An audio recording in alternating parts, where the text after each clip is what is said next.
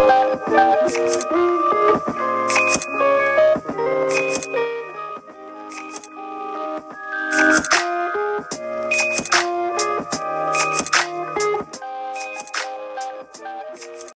I hope you're having an amazing day. So, if you guys are new listeners, then you wouldn't have listened to this episode previously, but I had recorded this episode previously, like I said, and I just felt like I kept going on tangents, and it wasn't cool. It was just a lot of tangents and audio issues, so I chose to do as I'm doing now, which is to re-record this. I have reconvened, rewrote my script, and yeah, I'm ready to get this show on the road. So yeah, let's just get right into it. So, my parents. Now, I did make sure to ask them if it was okay for me to share this, and they were like, sure, why not? And I don't know, I think it's kind of cool to hear about how people's parents met, if it is a wonderful story, if it's like happily ever after, just because I feel like it gives us, the younger generation, a sense of hope that, you know, there is love out there and we will one day get there. Why did I say it's so weird? Get there. My southern twang is coming in. Oh my goodness. Nobody gets it. It's okay. Now let's just get right into it. So I'm going to start off by giving a little bit of background on where my parents were in their lives at this time. My mom had just graduated, college in Austin, and was working as a teacher. She was teaching math at the time, but she had to leave her job to come to Dallas to take care of her sister. Now, her sister had a major heart condition, but she didn't really know much about it because, as you guys know, if you have immigrant parents, most people, or most of your aunts and uncles were just born at their grandmother's house, so going to the doctor and getting certain procedures done was not really common. So she had lived with this condition her whole life, and she was at home and she just collapsed. So when she went to the ER, they said she needed major heart surgery at that. So her husband couldn't really spend a lot of time to take care of her, just because he also had to do work. He also had to go to work. So he couldn't really take care of her as well as their younger kids. So my mom came to step in.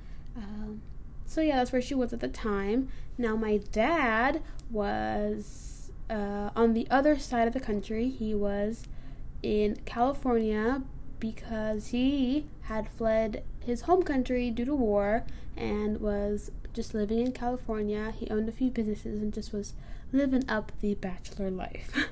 Now, our culture, if that's the right word, holds these yearly gatherings in cities all over the United States. The United States. I'm so sorry. Like my father, many had to flee their home country at such a young age that they weren't able to gather many ways of contacting their friends and family. So holding gatherings like this allowed for them to meet past family and friends they went to school with, and so on and so forth. So this means that these gatherings had a lot of people attending or in attendance because they wanted to make sure they could, see other friends or family they haven't seen in a long time. The first day of the event was held at a park. I believe this year it was held specifically in Atlanta, Georgia, but I'm not too sure. So at the park, my dad was casually sitting under a tree with his friends, and my mom was, I think, near a park bench or something with my cousin, her niece, and in that moment, my dad, as he said, looked over and saw her. Then, not even before he looked away, he told his friends, "I think I just saw an angel. I'm going to marry her."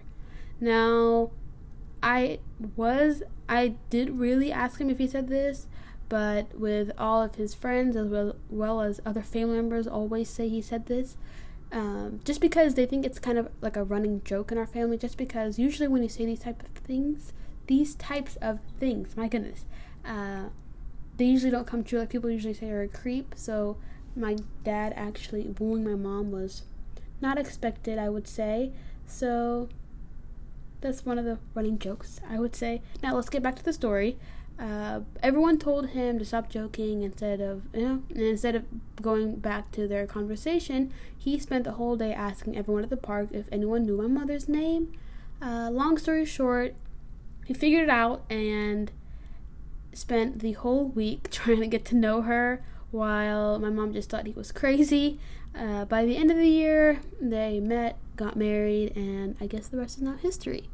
Now, 21 years later, I think it is somewhat weird.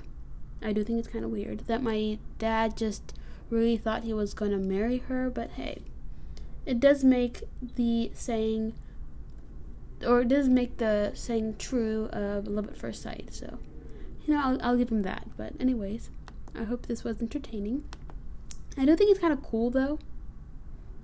I don't know if you guys agree, but it is kind of cool that it worked out. And I don't know, it just gives me little butterflies, because it makes it kind of like love is in the air and just all those fun things. So yeah, I hope this was entertaining. I'm sorry if I had any enunciation issues. If you guys haven't already listened to the first episode, I have a lisp, so sometimes it just comes out really, really hard on the mic. But yeah, so once again, thank you for listening. I hope this was enjoyable for y'all. And yeah, I don't have anything else to say.